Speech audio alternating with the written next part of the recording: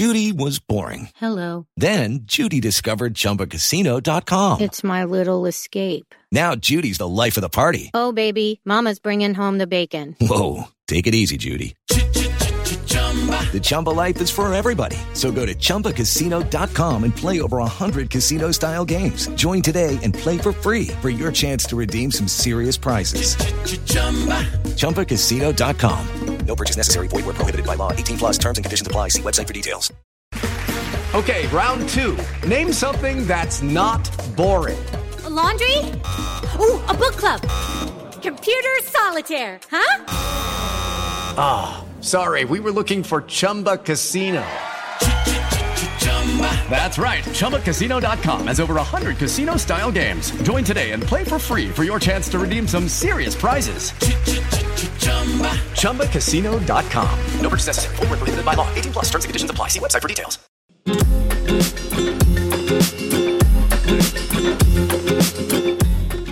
This year we celebrate Latin Music Week together with our Billboard Latin Power Players.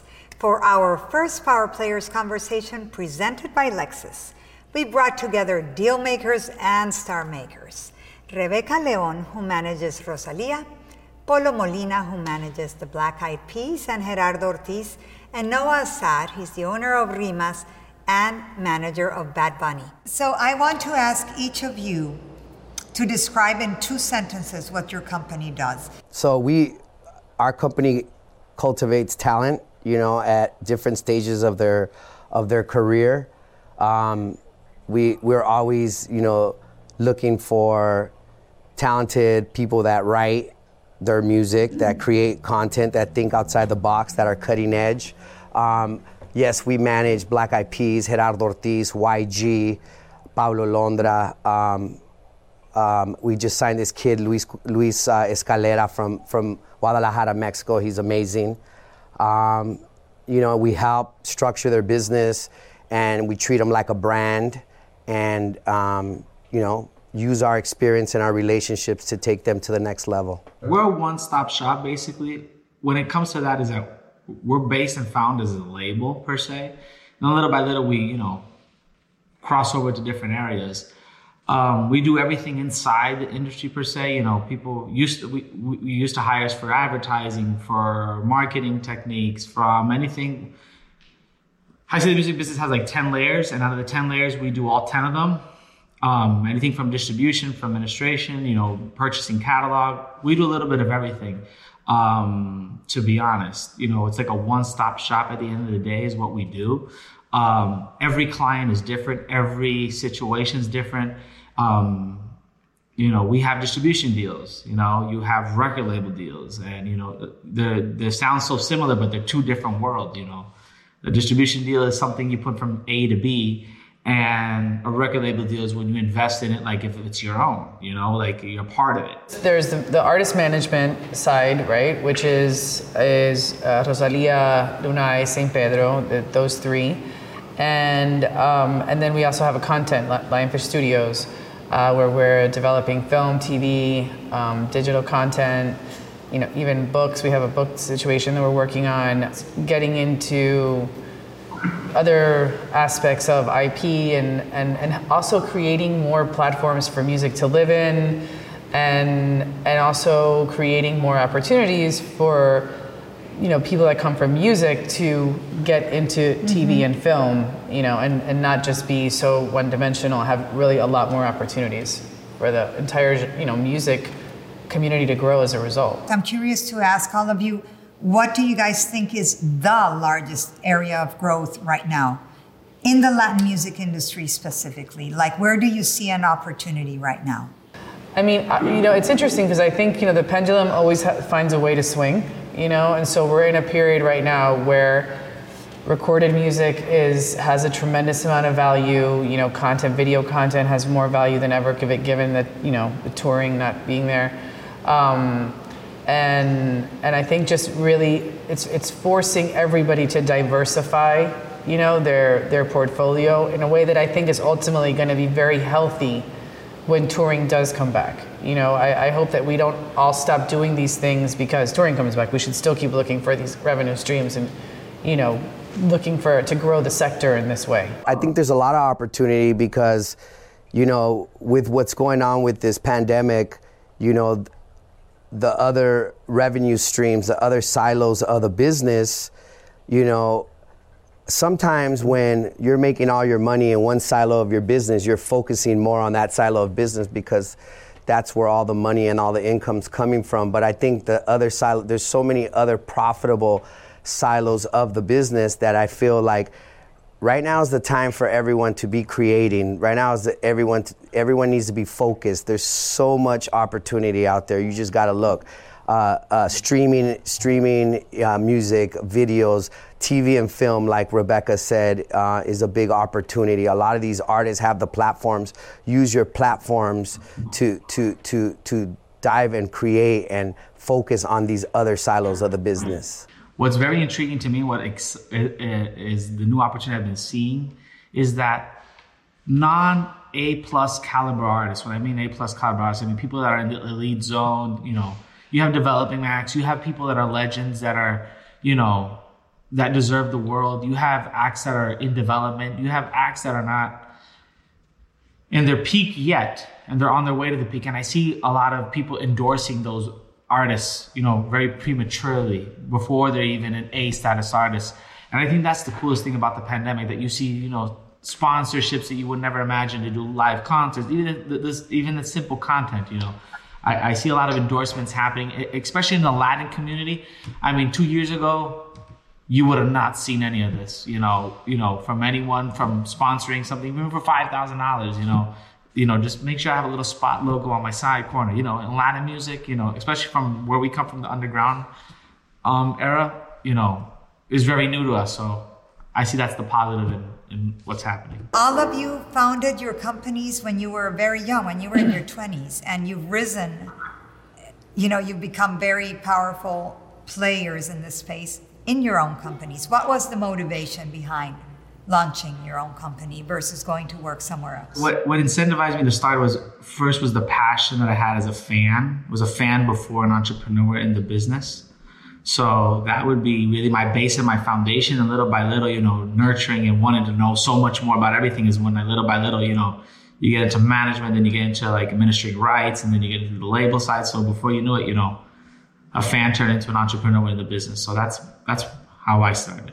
So you come from a place of love for the music. How about you, Polo? You know, we grew up in culture, you know, here in Los Angeles. We were hip hop kids growing up, and, you know, we lived the culture. And when we saw that, you know, the clients that I started with since high school was Black Eyed Peas, and when we saw that the level of the music was as good as the level of the music that was playing on the radio at the time, we wanted to compete. You know, at the time you were hearing the Fugees. At the time you were hearing Outkast, and we were like, our music's just as good. We need to get to a place where we're competing with them. And we were just very competitive kids that came from culture. And, you know, like Noah said, you know, one thing leads to another. First you know, you're doing merchandise, then you're doing tour management, then you're doing management, and before you know it, you know, you organically grow a company. And Rebecca, I kind of love it when you talk about how you actually did have a job at a label. You were doing A&R at EMI. Yes. And then one day you got a bank loan and you kind of up and left. Yeah, I was 29 when that happened, and I basically, you know, it was a time when the music business was very sick, you know, in the sense of like there was no money coming in, you know, so like there was no streaming business. Napster had, you know, really buckled the business, right? Brought it to its knees. So it was like it was a time when you would go, if you worked at a label, you would go there and every day it got worse instead of better, you know? And so I just felt like I wanted, you know, something else. And so a guy who I used to promote clubs on the beach, and a guy who used to be my DJ, turns out he was only moonlighting as a DJ. He was actually a banker by day. And he found me, and he gave me, he's like, hey, if you ever want to start your own company, I'll back you up anytime. So he gave me a loan, and I left EMI, and I started Lionfish Entertainment the first time.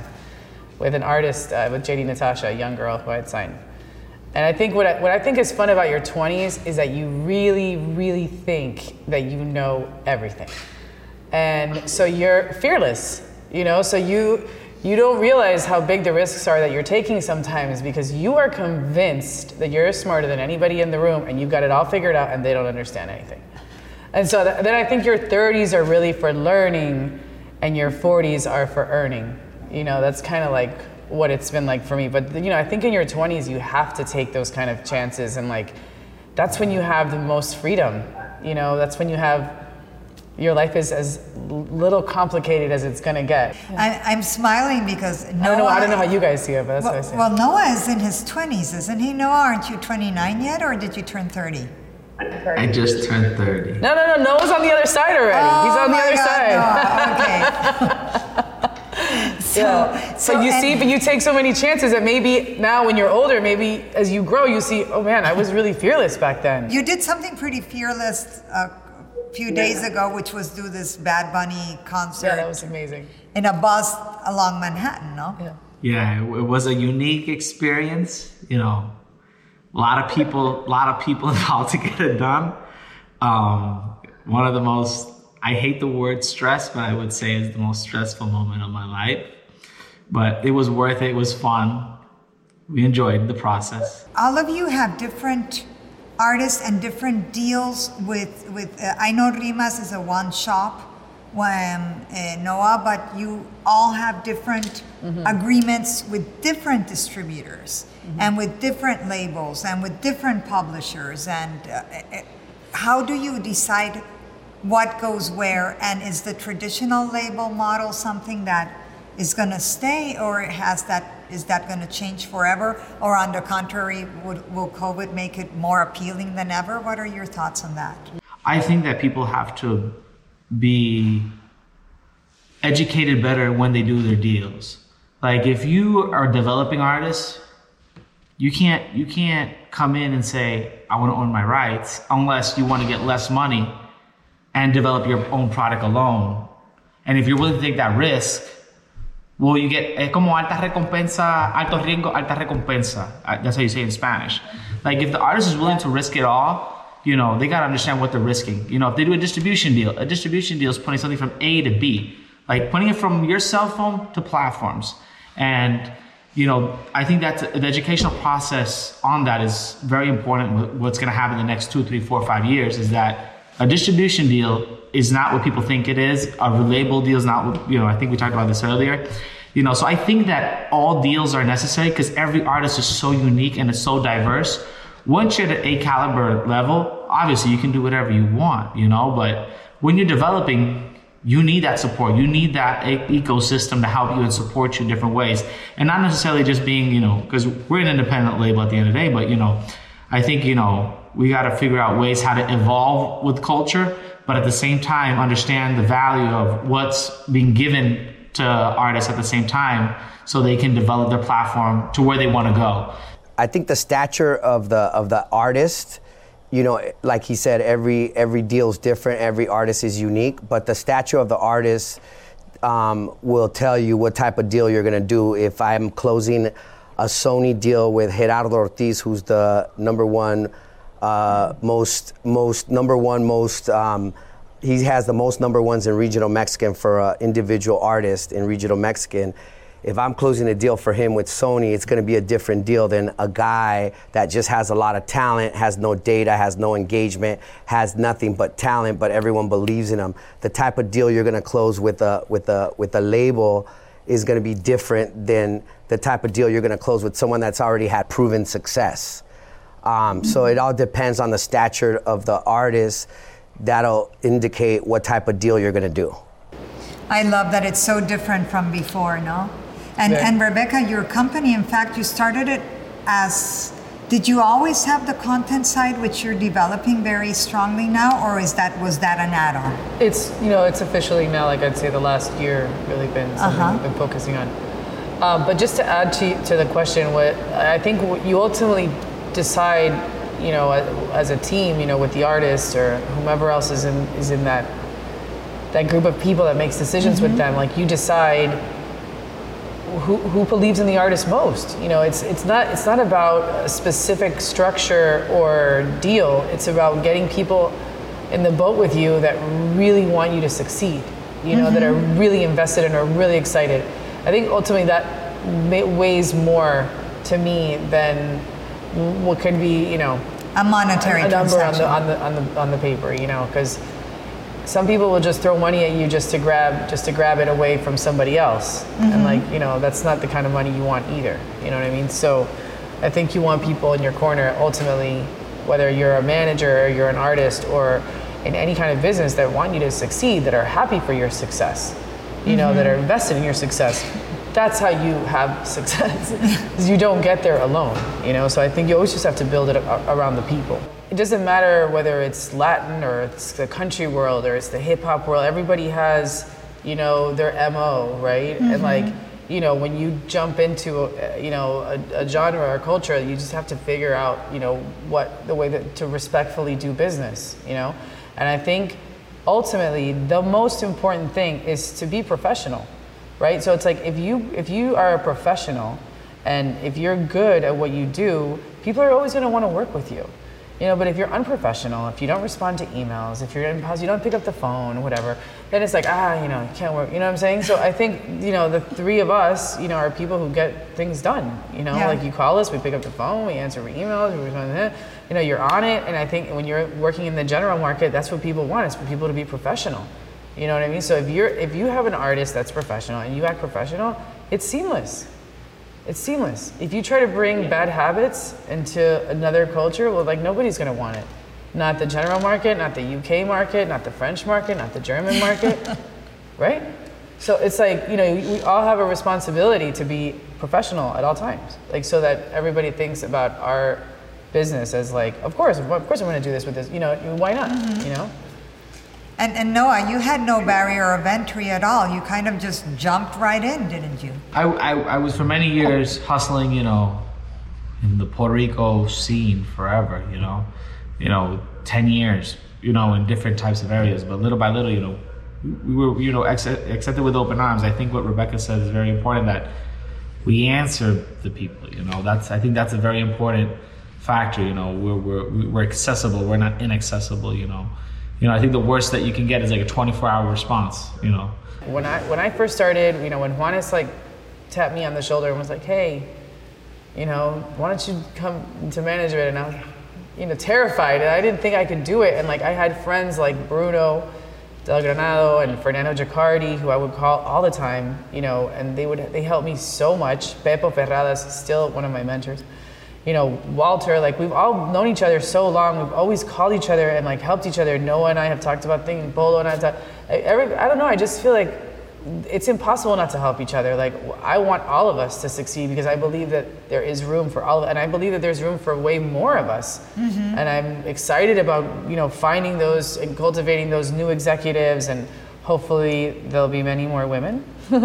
But, you know, I do believe that like we're at our best when we help each other. What to you, and Noah, we can start with you, is the single most important issue that is facing the Latin music industry? Or let's say the industry in general and the Latin music industry in particular. What to you is the biggest challenge right now? Music saturation. So I think sometimes you just have to go back to the love of it instead of so much releasing just to release. If you're releasing with a lot of love, then release with a lot of love. And I agree as well that it's oversaturated. However, sometimes it takes for it to get saturated. Sometimes it takes for it to get saturated for something else to be, you know, like right now I feel like the music's really good and Latin is growing and Latin is not going anywhere, right? And Latin's become the new pop, the new, it's like the buffet, right? I look at music like a buffet, right? So in the buffet, they got Latin food, they got American food, they got French food, they got food from all over the world, right? And right now, the most popular dishes are the Latin dishes, right?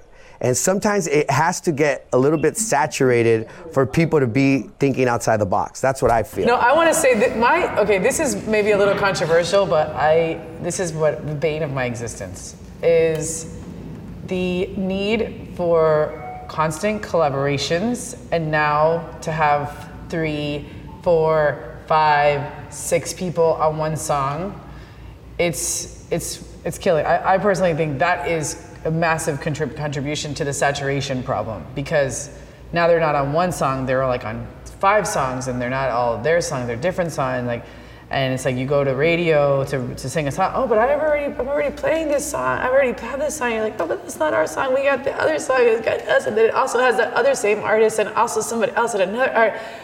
Dude, and it's like, and then the algorithm chasing. That's a problem. The fact that we've put everything against this, the numbers thing, and so many of these things with the 5 and 6 people on a song is just contributing to the problem that then later when you want to drop music by yourself, it's like, oh, that seems flat. It seems flat. It only has like 100 million, and it's like, what do you mean? That's a lot. But it's like, of course, it's not a billion because we don't have 6 people on the song, So it's this, we've created this hamster wheel that we just can't get off. So beyond the time at home and the baby and the family time, what was your biggest professional accomplishment? Rebecca helping me with get J Balvin on Ritmo, and Rebecca helping me get Ozuna on Mamacita, and Gerardo Ortiz's song Otra Borrachera that went #1.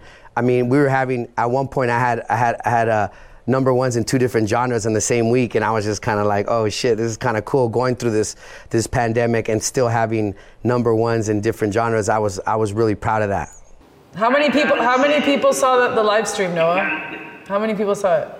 I think it's 13.2 was the grand total, because it was 10.1 on YouTube, and then there was in Puerto Rico they had the on Univision per se, you could watch it as a broadcast channel, and then we had you had the Twitch, you had the Twitter, and it ended up being like 13 million. So wow. Good. That's huge. That's huge. It was the 181,000 copies we sold with Bunny with 6 days, because Bunny wanted to release it on a leap year instead of on a Saturday, instead of on a Friday. But if we would have released that on a Friday, we would have beat Little Baby. So yeah. I feel that we got the #1, but it's still, I think it's something amazing that 181. You know what I love about this guy? He's so humble about it. Look at the way he says it. He's kind of like almost embarrassed to say it, but it's like, bro, come on. You have one of the biggest artists. You have one of the biggest artists in our industry. Like, be proud of that. You do know that for a Spanish language album, that's the highest debut in the history of the charts in the Billboard 200. Yes. Amazing. First of all, I think this year I'd say blessing is Lunay. Him and Chris and Gabby coming into my life, like, it has been amazing, for real, amazing. I feel so blessed. I think accomplishment, not to diminish any of the other things we've done with Rosalia, and we have this amazing deal with Mac, which is incredible, but the Nike deal, being the first female, artist to be the face of a Nike campaign globally. She's the face of Air Max for a couple of years now, and it's like all of that it's like a lot of check marks. It's big, It's really big. Yeah, well, congrats to the 3 of you. You've had a great 12 months. And I hope it keeps growing, guys. I can't wait to see what you do between now and the end of the year. I want to say something. I want to say that I respect you guys so much, and I'm so happy to be sitting on this panel virtually with both of you. And I can't wait to see you guys in person. And honestly, I think that you guys have had the most incredible run, so I'm really, really proud to be sitting here with you guys. And we are very, very thrilled that you accepted our invitation today. And I think this is fantastic and inspiring. And thank you so much, Rebecca, Polo, Noah. Thank you. And everyone stay tuned for more Billboard Latin Music Week.